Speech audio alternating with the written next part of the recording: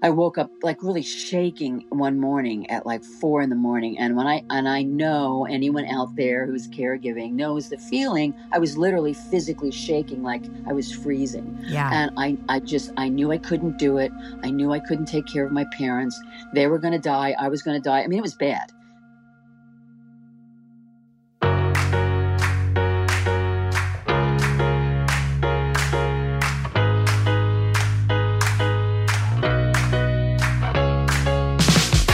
Welcome to The Lisa Show, where we take a good look at life.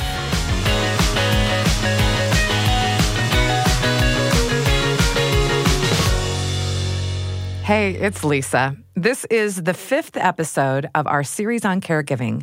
The voice you heard a moment ago was Susanne White, founder of Caregiver Warrior, a community and blog dedicated to connecting caregivers with resources. Suzanne's story is one of 3 that you're going to hear today, because even though they happened in very different circumstances and even on opposite sides of the globe, they highlight an experience that is all too common for caregivers, and that is burnout. Now, burnout can mean a lot of different things in different contexts, but in caregiving, it's a physical and emotional threshold, which when a person crosses, their health starts to decline.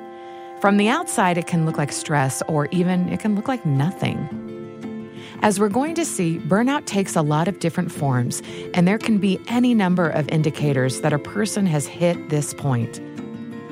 But internally, burnout operates like a disease with very real, sometimes life-threatening symptoms, which self-care is not enough to prevent or fix, and which takes a combination of time and outside help to overcome.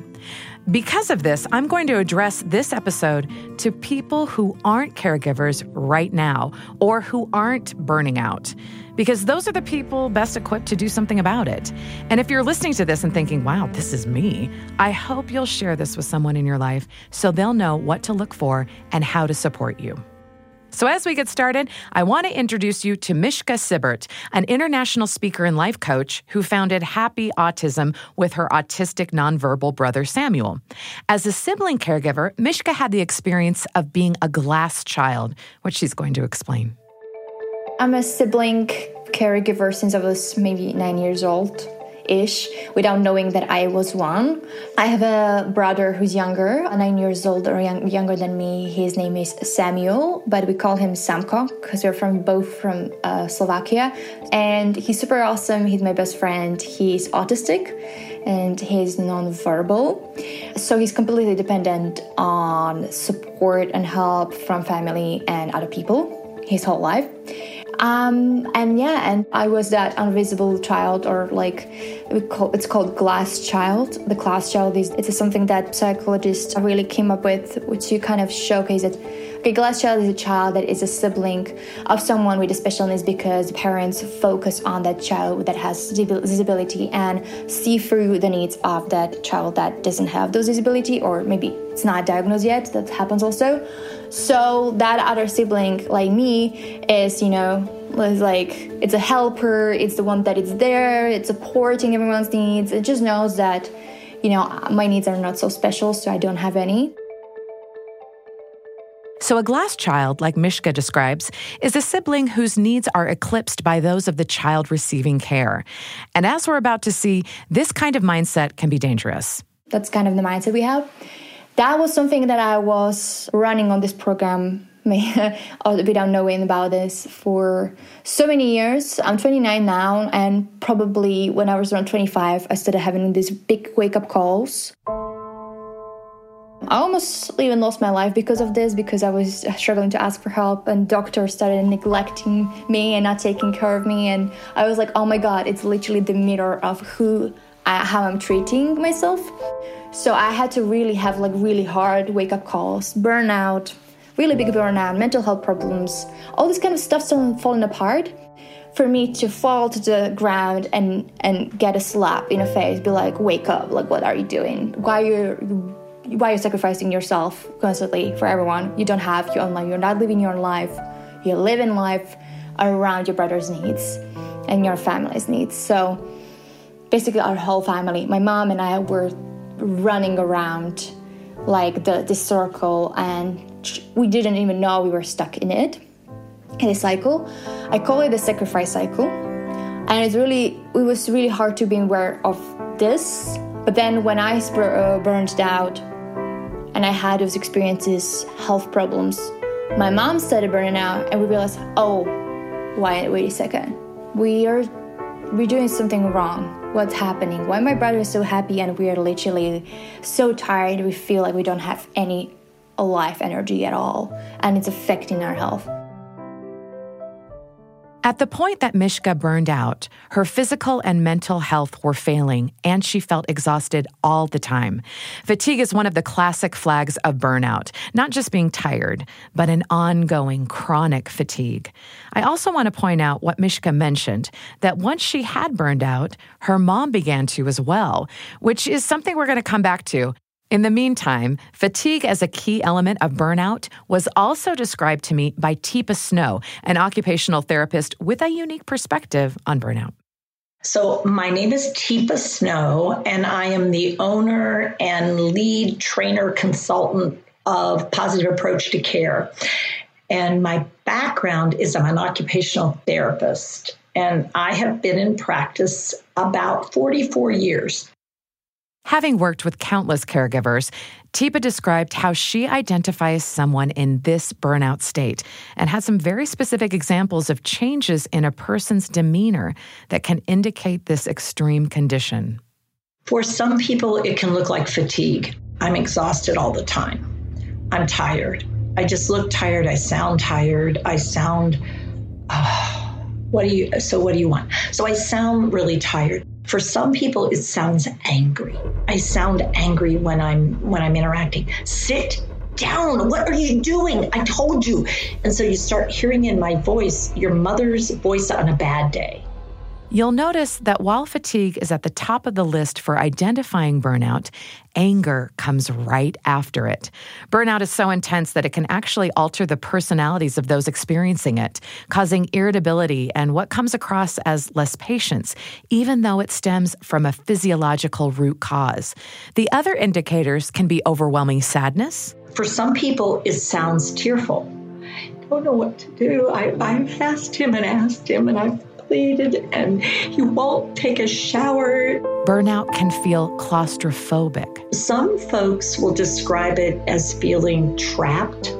And so people say, I'm trapped. I mean, I can't even take 5 minutes away. I mean, I've tried. I can't do this. I can't do that. So there's a sense of trapped. And burnout can include the extreme loneliness that we talked about in episode 3. And other people will describe themselves as abandoned. Like no one else. This is it. I'm the only one. Nobody comes by. Nobody does anything. My brother, my sister, nobody steps up. So we start feeling that sense of isolation and described it as being abandoned by everyone. And even with all these different factors, as burnout settles in, it begins to look a lot like anxiety and depression. And then some people start to get scared. I don't know how much longer I can do this. This is getting so hard. I don't know what to do with him. It's too much. And so this fearful sort of like, I have to sleep in front of the door. I'm afraid he'll get out. And so the anxiety and the fear are really strong. And some people say, I don't even know if what I'm doing is making a difference. So I lose my sense of purpose and value. And all of those are signals of burnout. I mean, they're all signals of being at that place where my care is starting to suffer because I'm burned out. Teepa's description of these indicators makes it a lot easier to identify the progression of burnout in other people. With that in mind, I want you to hear Susanne White's story. We heard her for a moment at the beginning of the episode, and now we're going to get to the full story. My caregiving journey began when I started taking care of my parents. My dad was a World War II vet. My mom was a little Irish Catholic powerhouse. And we would all meet at family holidays, and I had to take my World War II bombardier pilot dad off a plane in a wheelchair because he was so exhausted. And what he didn't realize, because they were kind of hiding it from us very well, that my mom was showing signs of dementia. So he had caregiver burnout. And then he also had some heart issues. So I sort of jumped in immediately as The one caregiver usually in the family does. There's one that always kind of shows up because I think we're hardwired to be caregivers. And my journey began taking care of them. And then subsequently, I took care of other family members. I want to pause this for a moment to point out one of the similarities we've seen in both these stories. Susanne's burnout hasn't happened yet, but it comes on the heels of her father burning out first. That was the first domino, and it didn't take long for Susanne's health to follow suit. I was in New York and my parents were in South Jersey, which is about a 90-mile drive. And I was working full time and I was sort of going back and forth and I was miserable. Yeah. I was exhausted and I was resentful and I was guilty, about my job and about my parents and I was such a hot mess. And at this point, Susanne gives a description of burnout that I love, a vivid image of how it feels to hit that point. And she says something very revealing about our ability to control burnout. Yeah, and that's the burnout wall, that's the caregiver burnout. And a lot of my, the advocates that I'm friends with, and we have this kind of community now, we talk a lot that, you're going to have caregiver burnout. You can't avoid caregiver burnout. Think about what you're doing. You're responsible for someone else's life. You're a type A personality, probably. You're a perfectionist. You want to fix them. You want to make everything better. You're turning yourself inside out to serve other people. You're going to be bankrupt emotionally at some point or another. So you can't avoid the burnout. My thing is, do you want to hit the wall of burnout at 150 miles per hour? Right. Or do you want to hit it at 10 miles per hour? That's where the control comes in, or when I say control, because we can't control anything, right. But we think we can, but we can't. That's where the self-care comes in, that if, we're in better shape and we're caring for our heart and our soul, we might not hit that wall at 150. We might hit it at maybe 25 miles per hour. This is such a critical point that I have to touch on here. We don't get to choose whether we hit the wall. The wall's there, but there might be things we can do to soften that blow. And here's where I have to give a disclaimer. All of the stories in this episode, Mishka's, Susanne's, and Rach's, who you haven't heard yet, they all have some kind of happy ending because burnout is temporary. And you're going to hear each of them describe what worked for them to cope with burnout. But it's important to remember that burnout isn't the result of poor self-care. It's the result of extreme circumstances. I had too many people look me in the eye and say, make sure you're taking care of you, like that's the all-encompassing solution and preventative factor. I know it's not. I'm leaving that in here, though, because I do think it's valuable. And these stories give me a lot of hope. Susanne's going to describe how she coped at that darkest moment. I was just so drained and I was miserable. And, my mom and I did not get along really well. So she was giving me a really hard time. And I thought to myself, okay, look, you got to do something. You can't just have this tape in your head of how awful your life is and how frightened you are for them and how scared you are for you. Mm-hmm. You just can't, you have to do something. And for Susanne, that something was giving a name to what she was feeling, finding little moments to pause and check in with herself. But I really forced myself to say, take your emotional temperature at least once a day. Mm-hmm. Like stop at least once a day, go, oh my gosh, and my shoulders up by my ears, like where am I, And I wouldn't do it every day. It took me a while to even get there, to take my emotional temperature and to be more self-aware. But I had no choice. Like I couldn't, if I didn't start to turn inward and see how I was feeling and I was acting. My mom was never going to change. She had early signs of dementia. Yeah. My dad wasn't going to change. He was her main caregiver in the beginning. They weren't going to people don't change. You have to change. I know that because I'm in recovery and I understand that I've learned in my life that I would love to change just about everybody around me. Right? Just but tweak everyone. Happening. Just a little. Come on. It's not happening. So I'm the only one that could change. So I made a very slow but sure attempt to figure out what was going on with me. And not just Do they have to go to the emergency room when they get there? What's my mom doing? How bad is, like all the things that I had to pay attention to were extraordinarily important. But how was I feeling about them, like at the end of the day?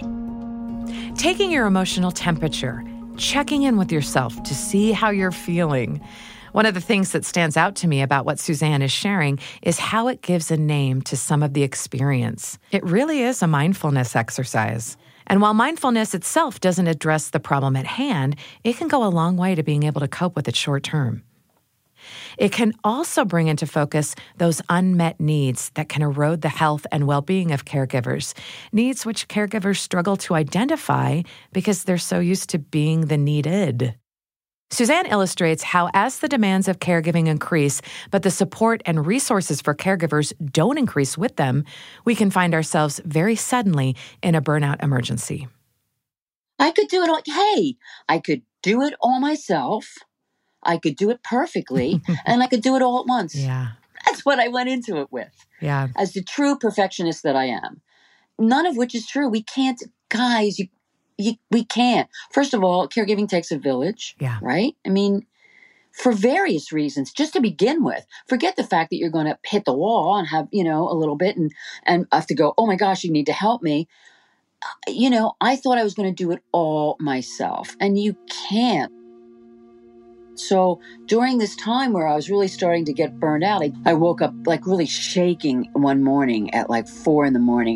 And I know anyone out there who's caregiving knows the feeling. I was literally physically shaking like I was freezing. Yeah. And I knew I couldn't do it. I knew I couldn't take care of my parents.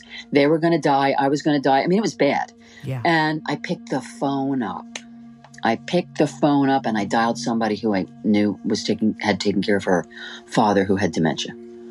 And that conversation, which was a shock because she told me, are they okay right now? Yes. Did you do all the pills for the week? Yes.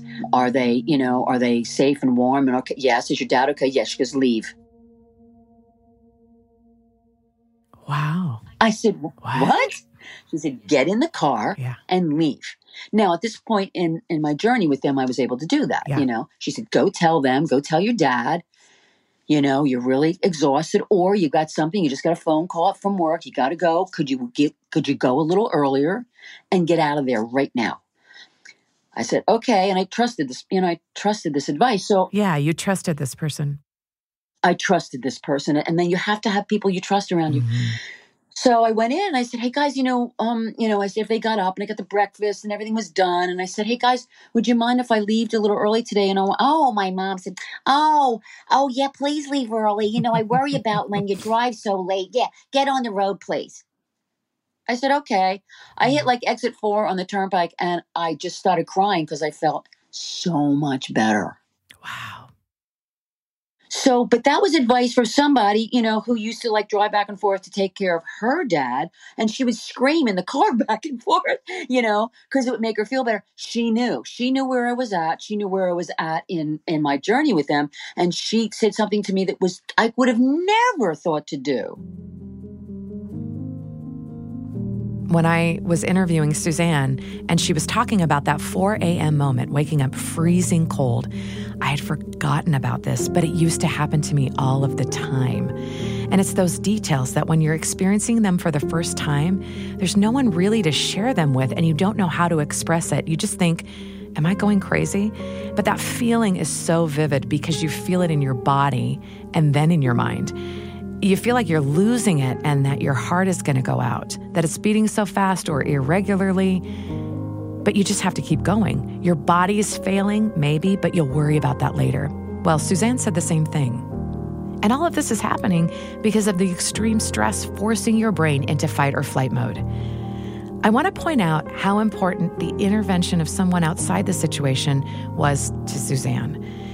In that kind of personal crisis, it's impossible to think clearly. You're just trying to survive. It took someone else analyzing the situation and giving Susanne the opportunity to catch her breath that diffused this extreme state of mind for her. Last episode, we covered many different ways a person can provide help and even momentary relief for caregivers, and this is why it matters so much. Now I'd like to introduce you to Rach Wilson, a relationship coach for couples with autistic and special needs kids. She's a mother of 4 and has 2 children who are autistic, nonverbal, with diet limitations and sensory challenges.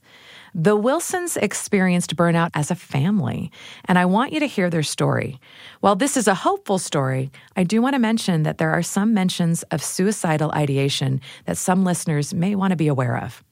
Here's Rach Wilson. It started when Jackson was about, it was just after Corey was born.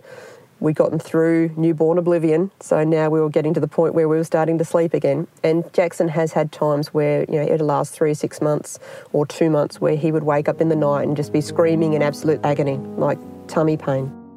Rach described how they desperately did everything to alleviate the terrible pain which kept Jackson up all night, changing his diet and booking doctor's appointments, but the only thing that could soothe him was driving in their car. We would take it in shifts. Kerry would start the first part of the night because Jax would wake up anywhere between 8 and midnight with his first round of pains. So Kerry would do the first shift. And the rule was when the second coffee gives out, you have to tap the other person in. So McDonald's did a killing out of us because there was at least 4 coffees a night. So we did this every night for 12 months. We did 100,000 kilometres going nowhere. As the Wilsons experienced this compounding, grueling fatigue, another child began to struggle as well. And at the same time, as we were going through that with Jax at night time, Corey's rages started. So she would start to go into a meltdown and then she would go into these horrific rages. She would try to hurt herself, she would try to hurt me. I ended up with bite marks, scratches, bruises, just trying to stop her from hurting herself and then stopping her from destroying, like pulling the curtains down, throwing things, like banging her head on stuff. And it would take me anywhere between 45 minutes and 2 hours to get through a rage, and at that time she was having 3 to 4 of them a day. So if I wasn't driving our son around, even during the day when he would go into a meltdown because he was in pain again, I would be underneath her trying to get her through to the other side of the rage, and that was literally my life for nearly 12 months. As you can imagine, the extreme physical and psychological impact of this situation took its toll on Rach and pushed her body into crisis. And in that time, my body was getting further and further into burnout. So some of the things that happened were, and I still have it today, not as bad, anywhere near as badly, but where you lose words.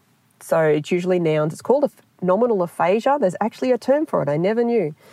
Where the word doesn't appear in your head. Like you can see a picture of it, you know what it is, you know what it is, but you can't tell people what it is because the word doesn't exist in your brain. Rach began to notice that this inability to find words she was picturing was growing and getting worse, and she was losing her ability to communicate altogether. As you get further into the burnout, sentences disappear. If you get further in, you lose all ability to speak. No words come into your brain to even come out your mouth. It just doesn't happen. And then the stage after that is you lose the ability to understand what people are saying to you.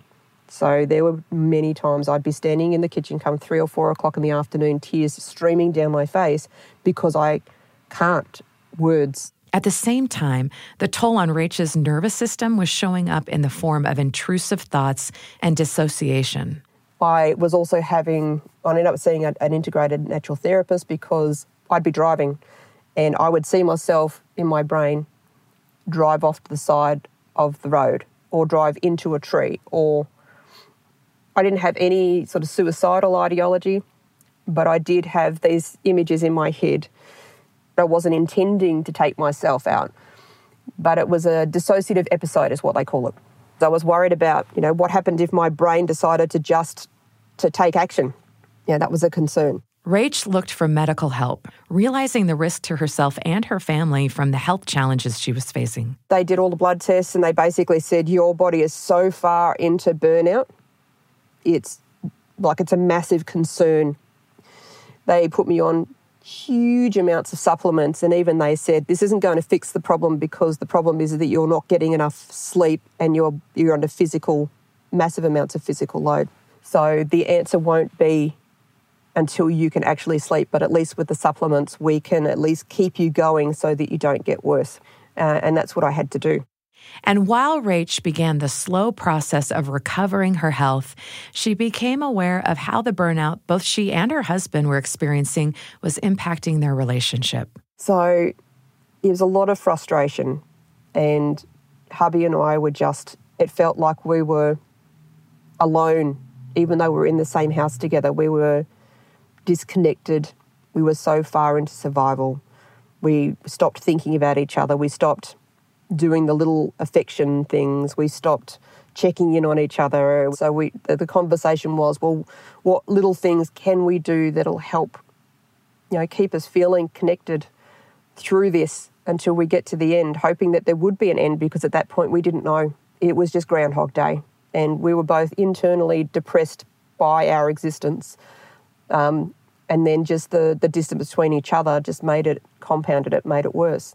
And in hindsight, Rach noticed that during the most intense part of burnout, that there was only so much they could do to combat it. And it's been 2 and a bit years since we got past the worst of it, and it's getting better and better each year. But there's only so much progress you can make on a burnout level when the demands are still quite high. But Rach also shared with me the system that they developed, which helps them share a language when it comes to each person's level of burnout. So we kind of operate with a traffic light system in our house. Like, we're green is good. Green means I've got emotional capacity, mental capacity, physical capacity, doing all right, having a good day. Once we get into the orange section, then we're kind of starting to get loaded or overwhelmed or tired. As we saw in the other stories in this episode, burnout rarely affects one person. And when one caregiver burns out, the next supporting person is likely to follow, which is why I'm so impressed with the system that Rach and Carrie developed to check in with themselves and with each other, naming their experience and keeping each other from the brink of that fight or flight mode. We have a 3-number system in there so that we can tell where you're at. So orange 1 is like just in the orange. Orange 2, we've agreed that if anyone's about orange 2, that's the time to go, okay, what do you need? Oh, I need time out. Cool, we'll organise that in the next few hours, or whatever. It's a soon thing. But if we get to orange 3, it's like, okay, I am just about red. I'm just about red. I cannot give you any other warning than that. I'm just about red. And then red is I'm too much. I need out now. I need downtime, or I'm overloaded, I can't cope, that's all red. But we also have black. Black is for that pit of despair that we have ended up in, where it's just, it's too much. And having both of us we did have, suicidal thoughts towards the end of hell year. I asked Rach what she would tell someone going through their own version of hell year. Oh, look, every phase has an ending. It may be years, but it always has an ending.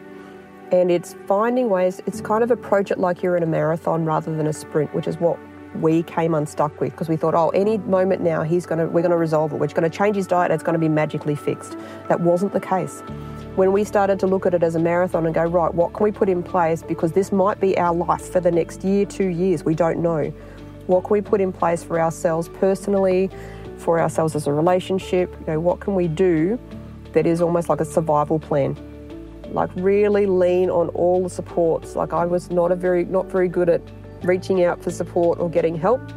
I was a lone wolf, like I can do this. Well, no, God made sure it got to a point where I couldn't do it, and I had to lean on my friends. I had to ask for support. Had to ask for help. And most of all, just take each day as it comes.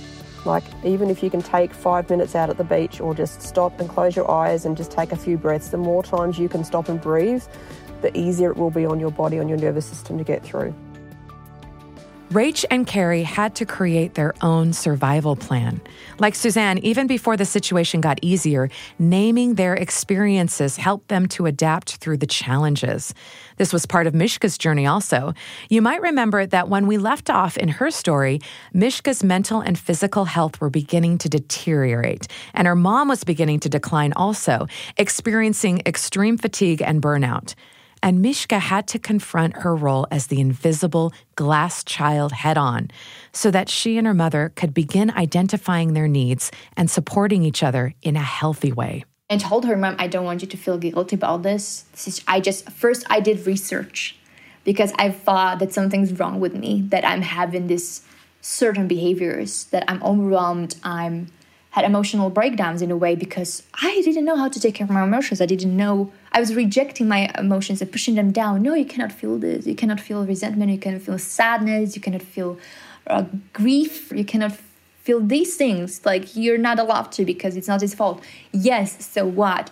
I can feel those things. But first I needed to do this research and talk to other siblings to be like, okay, this is why I feel this way. It's normal. In fact, many siblings around the world feel like this. Many siblings my age. So opening the conversation and having those conversations with siblings and realizing this is the cause. So I came to my mom and presented, this is the cause. I'm not blaming you. I don't want you to feel guilty. Of course, I cannot control emotions, but I'm just saying that intention, like, I just need to have conversation with you to kind of share, for you to listen, to hold space for me, to share this with you. And I revealed those emotions, and she was holding space for me. She was there, and she was very grateful. She's like, I'm so grateful that you found this, that we can talk about this, and that I can show my love to you in the way you need. That I can be there for you because you've been there for me whole life. So, and yes, let's work on this. I agree. It's not healthy to be sacrificing ourselves. What can we do? My mom is amazing in this. I'm so grateful that she's so open. We had conflicts when our needs were unmet and we were trying and we're clashing. But that's when I realized, okay, so the conflict comes from our unheard needs. When I need space, but you need attention or support. And then we're clashing. How can we solve this? How can I have 1 hour of space, 2 hours of space, and then we schedule. Actually, we schedule everything.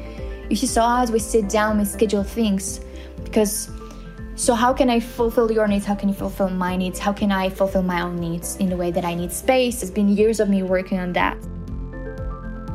I'm so grateful for Mishka, Susanne, and Rach sharing these stories of burnout and how they coped and the answers that they found for themselves. Burnout looks different for each caregiver, not only because we're all unique, but because our caregiving situations bring out things in us that we don't see coming. Some people lose function, some compulsively overperform, some shut down. There are a million varieties. But no matter your style or situation, you eventually run out of gas. Everyone does. That's why all caregivers relate to burnout. You don't have to define it for them to know what you're talking about. We all need support from the outside, from each other, to find clarity and relief in the crush of caregiver burnout and to create our own survival plan. We've talked a lot in this series about the perfect storm of reasons why it can be so hard for caregivers to ask for help.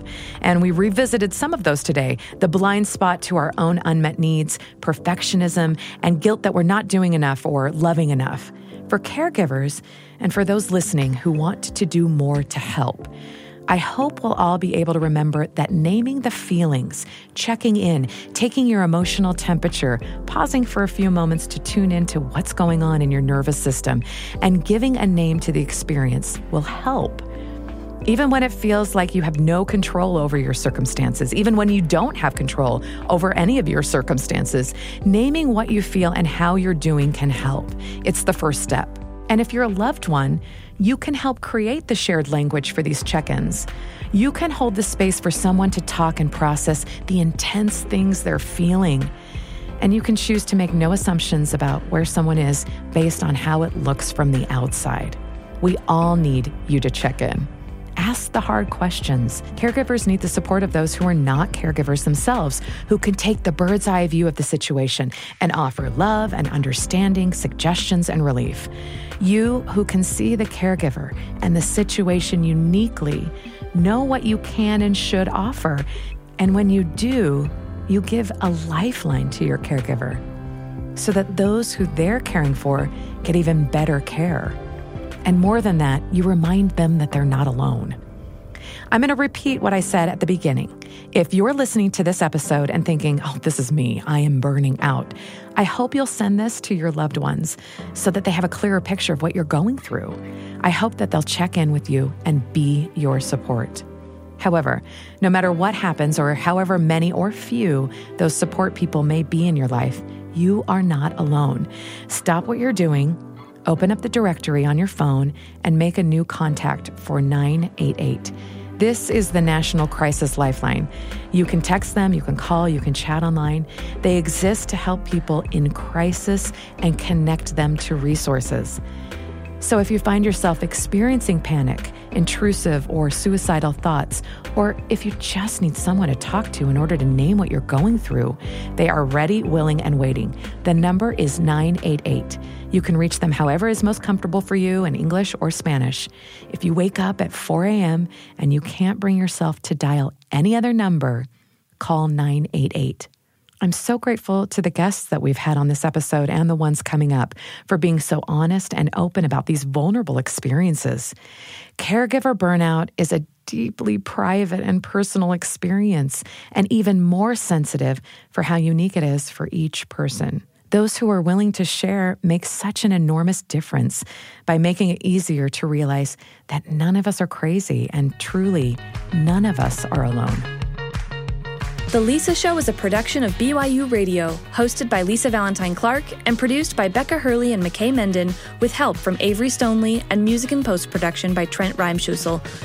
Susanne White runs the Caregiver Warrior community and is also the author of a new book, Self-Care for Caregivers. Mishka Sibert is the founder of the International Happy Autism Organization and has also written a book, Mother's Guide to Siblings Relationships, Navigating the Sibling Relationship on a Journey with Autism. Teepa Snow leads her company, Positive Approach to Care, and hosts the Dementia Care Partner Talk Show podcast. Rach Wilson is a relationship coach specializing in parenting neurodiverse children with mentoring, workshops, and other resources which you can find on her website. Links to all of our guests, their websites, books, podcast, and Instagrams will be up on our website and the episode page, so you can check them out and follow their work. To connect with us about this episode, please join our listener community on Facebook. We'll be hosting additional conversations there with more opportunities to share and find resources.